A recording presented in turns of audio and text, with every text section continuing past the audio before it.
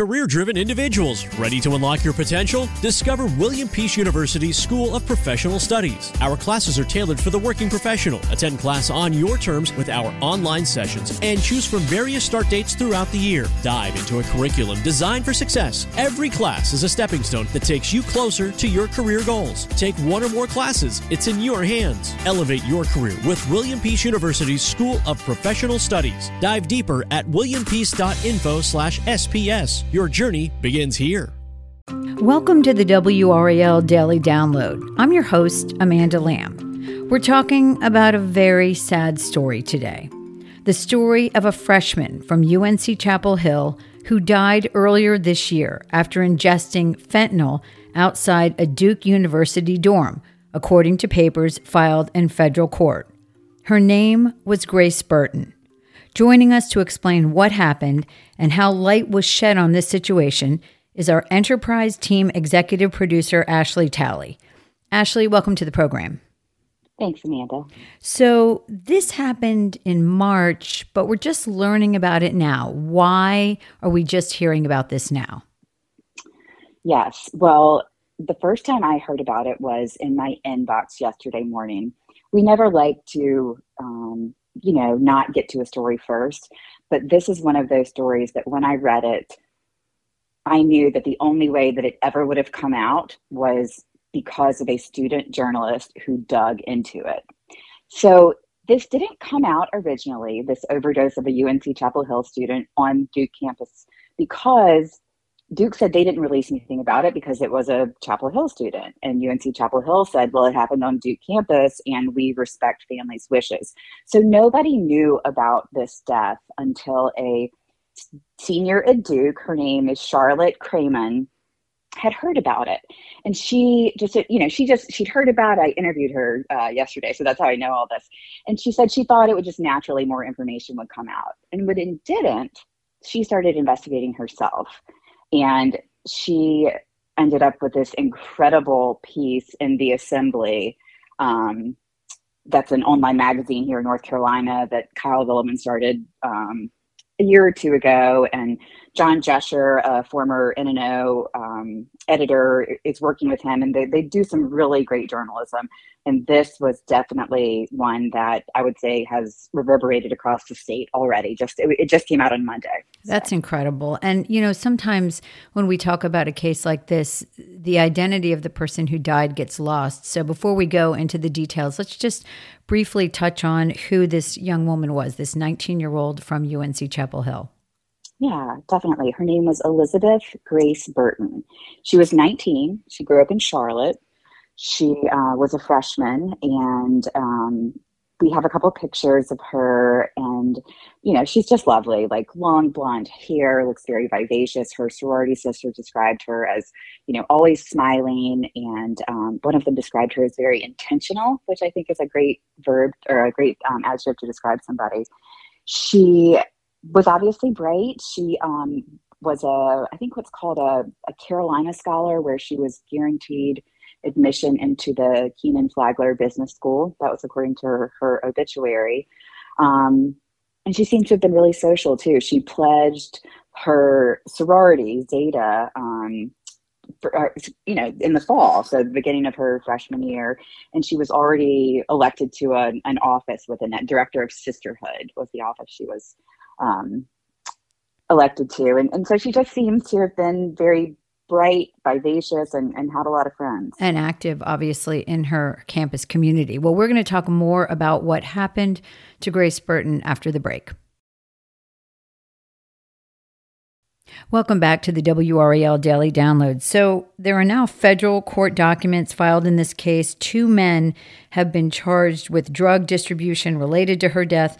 What do we know about the timeline about what happened on March 9th? Yes, those federal court documents are a lot of how we're able to piece together this timeline. So Grace had been at a party at UNC.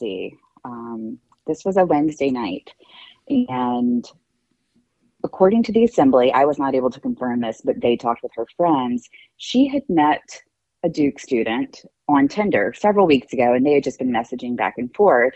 That night, they decided to meet up and hang out for the first time. So he Court documents say that he came and picked her up in Chapel Hill, and they came back to the Duke campus. And around 4:30 in the morning, her phone made a text or call, I'm not sure which one, to a person that the federal court documents identified as this man named Kai Frazier, known as the barber by many people. They had, records of many text messages back and forth with him and the male, the Duke student who she was with, Patrick Rowland. But apparently she was the one who contacted Frazier that night and to buy cocaine. He came to the dorm. There is surveillance video that, investigators saw where they see this RAV4 pull up that they say has been connected with Frazier and other stings. They had actually just done a sting operation on him on February 23rd. So he was known to them. Before. He was known to them in multiple counties, Orange County, Durham County, and the DEA was helping with all this. So 4:30, he pulls up. Grace and Patrick get in the car briefly, and then they get out. 5:30 or 5:40 a.m., Patrick makes another call to Frazier's cell phone. This is the barber's cell phone. So he's calling the alleged drug provider again. And apparently in that call, he told investigators that she was wobbly on her feet, and that she had fallen asleep after they had taken the drugs. And I think, cocaine is an upper, it's not something that people typically fall asleep. And I think it's important to point out here that nobody in this situation and in many situations, people don't believe they're buying fentanyl. They believe they are buying another drug, absolutely, like cocaine, and the drug is laced with fentanyl. And obviously at this point, I don't, who knows what they knew, but Patrick didn't seem to come to that conclusion because he called Frazier's number back, according to court documents. And the next thing surveillance video shows is Frazier's vehicle coming back to that dorm. That's Kilgo dorm, residence hall on the Duke campus. There's actually video of Frazier carrying Grace Burton up the stairwell of inside this dorm room to ostensibly what we believe is Patrick Rowland's dorm room, though it wasn't specific about that in the court documents. So that's 5:40 a.m. They had been outside, hanging out outside the residence hall. So eventually, I'm assuming 911 was called, correct? Eventually, and I don't know who called it at this point. The assembly did say that Patrick went down to a neighboring student's room, knocked on the door, and either asked him to call or said, something was wrong. So that was 5:40 that the surveillance video showed Grace being taken into the room. It's 6:25 a.m. when emergency medical technicians arrive at that dorm room and start to work on Grace. And at that point, she's unconscious. The assembly described her as being pale and clammy in a puffy jacket lying on the bed with a trash can beside her. So it's unclear at what point 911 was called, who called it exactly. But, what's clear is the drugs that Grace Burton had taken had, affected her. Sadly, 2 days later, she died in the hospital. The court records show that there was little bringing activity, but her obituary says in one of her last acts of kindness that she was able to donate her organs. So her family was, proud of that. And, you touched on this briefly, and we mentioned this at the top. So Patrick Rowland and the man known as the barber were charged with distributing drugs. But the barber was known. He had been involved in a sting with the Orange County Sheriff's Department where they had done a buy with him, correct? So they were watching him. Yeah, they had used an undercover informant to do a buy with him. Then they had actually gone to his barber shop and seen his girlfriend pull up there and seen him come out with a backpack. So yeah, he was definitely known to them. He's also been convicted in the past, I think in 2015, for some drug-related charges, and I believe spent some time in prison, not very long. But, yes, he was definitely known to Sure. authorities. And then amazingly, once this starts to become, an investigation, a death investigation, they then hear from Raleigh police who say, oh, yeah, we had a death the day after Grace Burton's death that we think is linked to the same guy. Tell me about that. Yes. So this DEA agent who is kind of working on this case had been in touch with Duke police about the, what happened on campus there. Around the same time, they got a call from Raleigh police. So Grace took the drugs on March 9th. Another man, Joshua Zinner is his name. He was living in Raleigh. He had gone to UNC Wilmington, took the drugs and was found in his room dead. And they tested the bags that were around Zinner and found that they were a mixture of cocaine and fentanyl. And they found what they described as like a miniature Ziploc bag with white powder in it inside Grace's phone case, it sounded like, and they tested that and it tested positive also for cocaine and fentanyl. And what's really unbelievable about this is neither university has spoken about this, but we've come to find out that there have been other fentanyl deaths of students in the past year that haven't been reported as well. So I guess it's really hard to shed light on a problem if no one's talking about it. And that seems to be the case here. So it's really interesting. There is a man named Dean Blackburn who is head of the wellness program at UNC, and he made a presentation back over the summer to a strategic initiatives committee. And so they said, due to the nature of Dean's job, he's well connected in the substance use recovery community, and basically said he had gotten that information through his personal life. And then they wrote, this is not an accounting on behalf of the university, as the university does not track student deaths or causes of death. And so basically they're like, we don't know how many students have died of fentanyl poisoning or overdoses.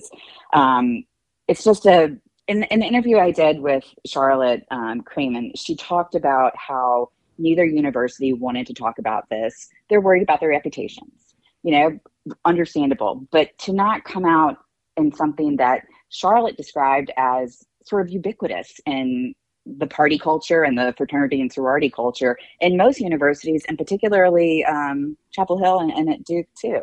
It seems like it needs to be addressed. And I want to tell you one really super weird and interesting thing that came about while I was reporting on this yesterday. The barber whom we've talked about, yes. Kai Fraser is his name. I started Googling him just to kind of figure out more about him. And one of the first links I came up with was a WRAL article from 2020. Back then, it was around Christmas time. He had been to GameStop to buy, he said he was buying his son a video game, and there was a long line. And the security guard told him, like, go ahead, I'll, just give me some money and I'll save your place in line. And he went back to realize it was all a scam. There was no security guard. He called Sarah Kruger to talk about this, and she actually interviewed him in 2020 in his barbershop in his barber chair. On a totally different topic, obviously. On a totally different topic, not related to this at all, but that is how we have video of him. Of this man, because in federal court there are no mugshots. So right. It was just a really sort of ironic, odd twist situation of events that Sarah had met him before. And one other thing is, I said, Sarah, they have a number in the federal court documents, like, just to make sure this is the same guy. Do you still have the number that you called him on? And she did, and we checked it. It was the same number. It's definitely him. That is a really strange twist there. Absolutely. It really was. Well, Ashley, thank you so much for sharing this really important story with us and shedding light on it. And hopefully it's going to create some awareness going forward. Thank you so much, Amanda. And I definitely hope that this is definitely something we'll keep doing and looking at. Absolutely. This has been the WRAL Daily Download, a production of WRAL News. Check out our new true crime podcast from WRAL Studios, The Killing Month, August 1978. You can find it anywhere you listen to podcasts. As always, thanks for listening.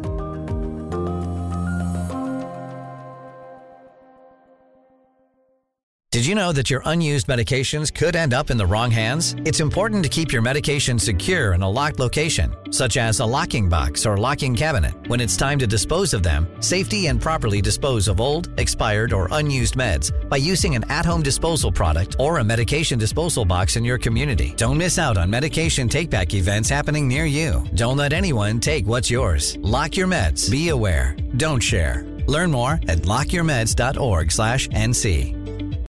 This is the story of the one. As a maintenance engineer, he hears things differently. To the untrained ear, everything on his shop floor might sound fine, but he can hear gears grinding or a belt slipping. So he steps in to fix the problem at hand before it gets out of hand. And he knows Grainger's got the right product he needs to get the job done, which is music to his ears. Call, click Grainger.com, or just stop by. Grainger, for the ones who get it done.